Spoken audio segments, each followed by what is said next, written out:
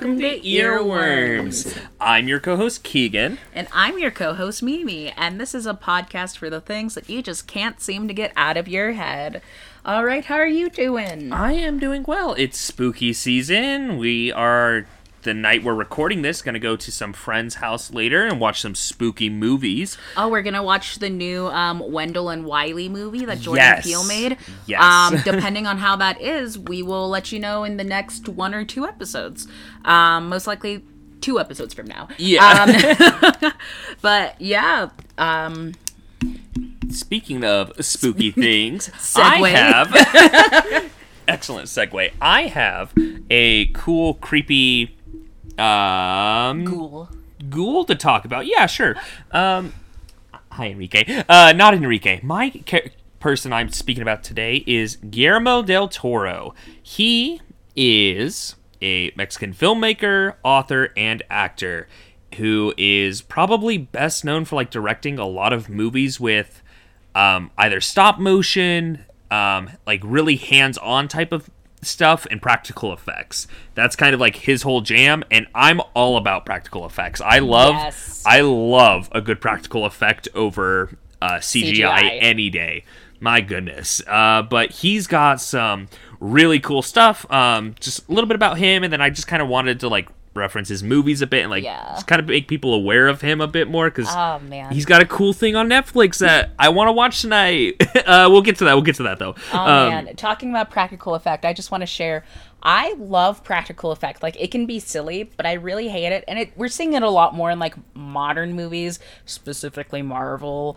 But where the whole movie just doesn't, like, I don't know, for me it's harder to get into the movie when it's mainly CGI, because it's more obvious in my head that like this isn't real and that this isn't like a practical world, if that makes sense. Yeah. So movies that incorporate practical effect, it's like, oh, like maybe this could be something. I don't know, I just feel more imaginative with that. Yeah, exactly. And that's like his whole vibe and like kind of what he wants to do with movies, that like he helps write, produce, and like direct a bit. So speaking of those, let's get into a bit of his work. He has a lot of movies he's worked on. Those are dogs snoring. You sleepy? That's okay. You could be sleepy.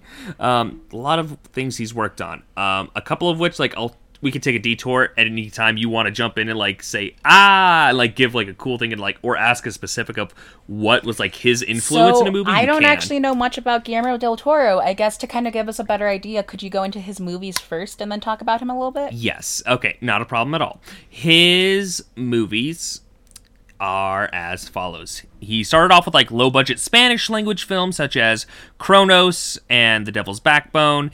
And then he ended up working on things like Blade 2, Hellboy 2. And then this is where I think you'll start recognizing a couple of these names.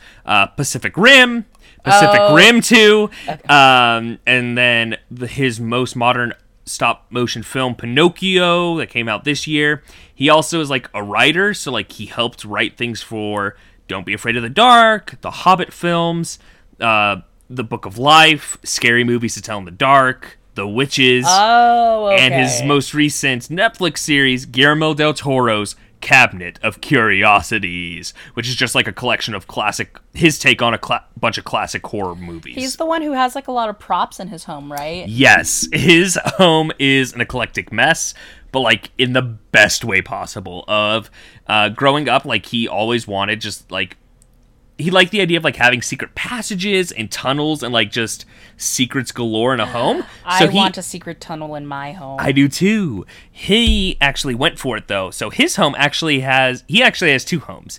He has a real home where he lives with like his wife and his 2 children.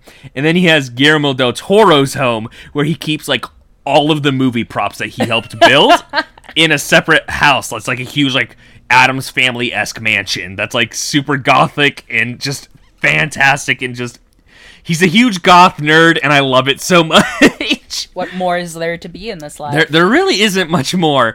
But yeah, a lot of his stuff has to do with like connections to either fairy tales and horror, with a big fascination on like monsters, and like a lot of like the villains and like a lot of the stuff he writes ends up being like authoritarian powers and stuff like that. He's extremely against like any form of ownership or like directing other people how to live their lives and stuff like that. Oh, very like independent. Yes, because he grew up very Catholic and he kind of like fell away from that. I don't think like I don't want to get into it, but like it looks like he didn't really have a good upbringing in that kind of setting. So like he tried to like get away from that, and it's like his personal experience with that church was like not the best. So like that gets reflected a lot of the time in like his works and shows and things like that.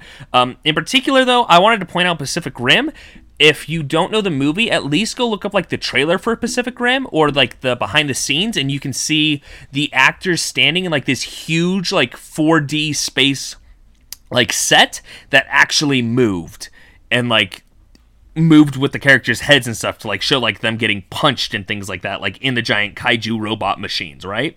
Guillermo del Toro created that little like idea of let's put our actors in this little box that'll actually move with the camera and stuff and make it really immersive, not just for like the people watching, but for the actors themselves as well. And we see that reflected in a bunch of other things, like the Andrew Garfield Spider-Man. You see that, like the rotating rooms and stuff, like when he's like taking off his like outfit and things like that. Like that whole concept is like entirely Guillermo del Toro's I am looking jam. this up, and this looks intense. That's cool. Yeah, lots of practical effects, really cool, really spooky. That's my short earworm for this week, was just be aware of Guillermo del Toro. Fantastic work, does cool stuff. Give his stuff a look. Just on Netflix, like just look it up a bit. Guillermo del Toro. So, what do you have this week for earworm? What's your earworm? So it's kind of silly, but Keagan had a cramp in bed the other day, and it happened to he happened to get the cramp at the same time that my Be Real went off, so my Be Real was just like his foot. Yeah, I had the worst Charlie horse. It was on the back of my leg, and like my whole leg was just clenched, and I couldn't unclench it. It hurt and so bad. At that time, I was thinking, oh, you should drink some pickle juice. But we were literally in bed. Like, the Be Real went off very late at night, and I was not going to get out of bed because it's cold. And I was just kind of thinking of pickles, and I love pickles, and we have a giant, like, huge gallon container of pickles in our kitchen because I just love to eat them as a snack. Yeah, they're pretty good. Yeah. So I decided to talk about the history of pickles. Okay, this has to be an old topic then, right? Maybe. Okay. I will go ahead and cite my source. All of my facts are coming from history.com. They actually have a whole page dedicated to the history of pickles. It's captioned The Juicy 4,000-Year History of Pickles. That's right, babes. 4,000 years. Alrighty. I am ready. Take me on a whirlwind tour through history. Let me just pull out some hotshot names who like pickles. Are you ready? I'm ready. Cleopatra, Julius Caesar, Napoleon Bonaparte, the Mesopotamians, and Christopher Columbus. Okay. Everyone likes a pickle. Yeah. Pickles got their start, when they were signed on a contract. When someone left a cucumber in salt water for slightly too long. It was 4,000 years ago, and so the Mesopotamians would soak cucumbers in an acidic Oh my brine, gosh, I was right. and it was a way to preserve them. Someone so forgot a jar. Pickles. That's good. And so pickles were first brought to America by Christopher Columbus. Oh, yeah, he's a sailor. Of course they would have. Yeah, that makes sense. Yeah. Yeah, they got pickles on the boat. Yeah. And he just loved traveling with them. So that's kind of like how they got brought to America. And at least in the States, Americans eat about 2 million pounds of pickles a year. And I can personally contribute for about 1.98 million of those pickles. So... Yes. We're keeping the pickle economy afloat single-handedly. Yeah. In 2400 BC, pickling, was a huge method of preserving food because they didn't want things to go to waste. You gotta if you want to eat, because stuff goes bad in the winter. Yeah.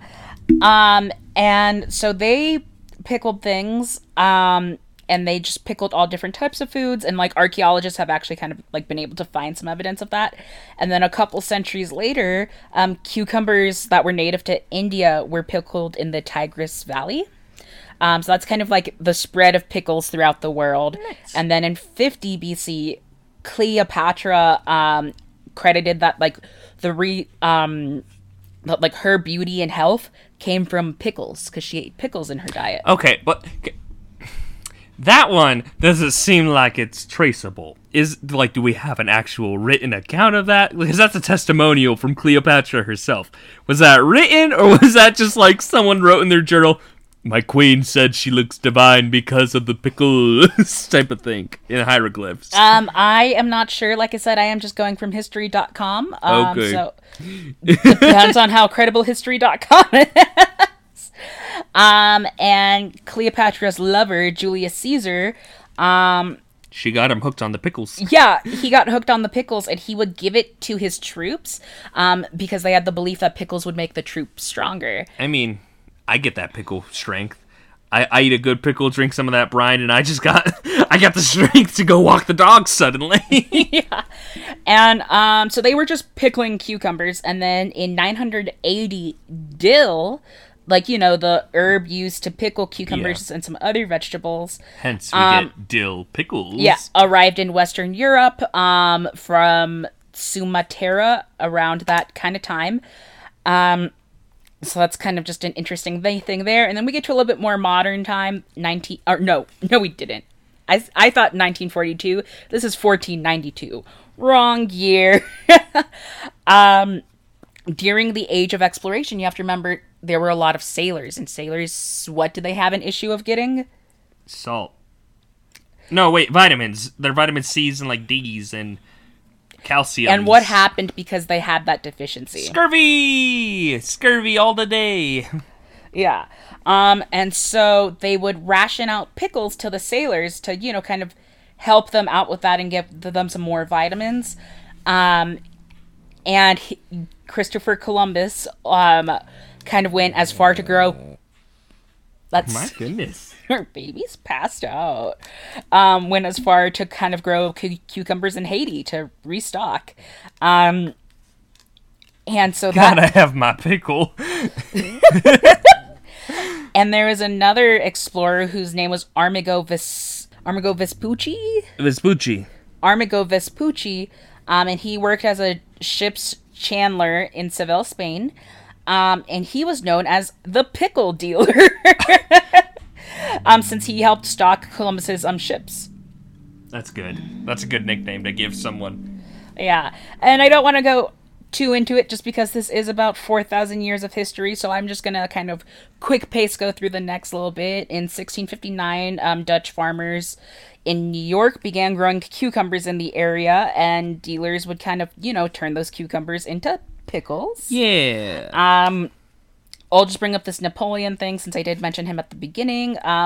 Napoleon Bonaparte offered to pay 1,200 francs. Guess how much that is in modern day money? I don't know, $2,000? A little bit more. $2 million? A little bit less. $8,000. All right. That's the equivalent of $250,000. Oof. And he offered to pay that to the person who could come up with the best way to pickle and preserve food for the troops. So in 1809, Nicolas Appert, a French chef and confectioner, won the competition by kind of like creating the official method of pickling, which is, placing food in a bottle, removing the air, sealing it, and That's cool. Yeah, and like boiling the bottle to preserve its contents. His name one more time? Nicolas Appert. I know in French they don't really pronounce like Appert. Appert. I think it would be Appert. Nicolas Appert. Well, Nicolas Appert, thank you for that, man. I love our vacuum seal technology. Yeah, and pickles have just kind of been all around through history. There's pickles in the in 1893 Chicago's World Fair had a pickle king. Yeah. So that's just fun there. I know my topic for next time, maybe. The Pickle King. In World War II, the U.S. government rationed pickles, and 40% of the nation's production of pickles went to the armed forces. Nice. So that's pretty cool. And then just most recently in 2000,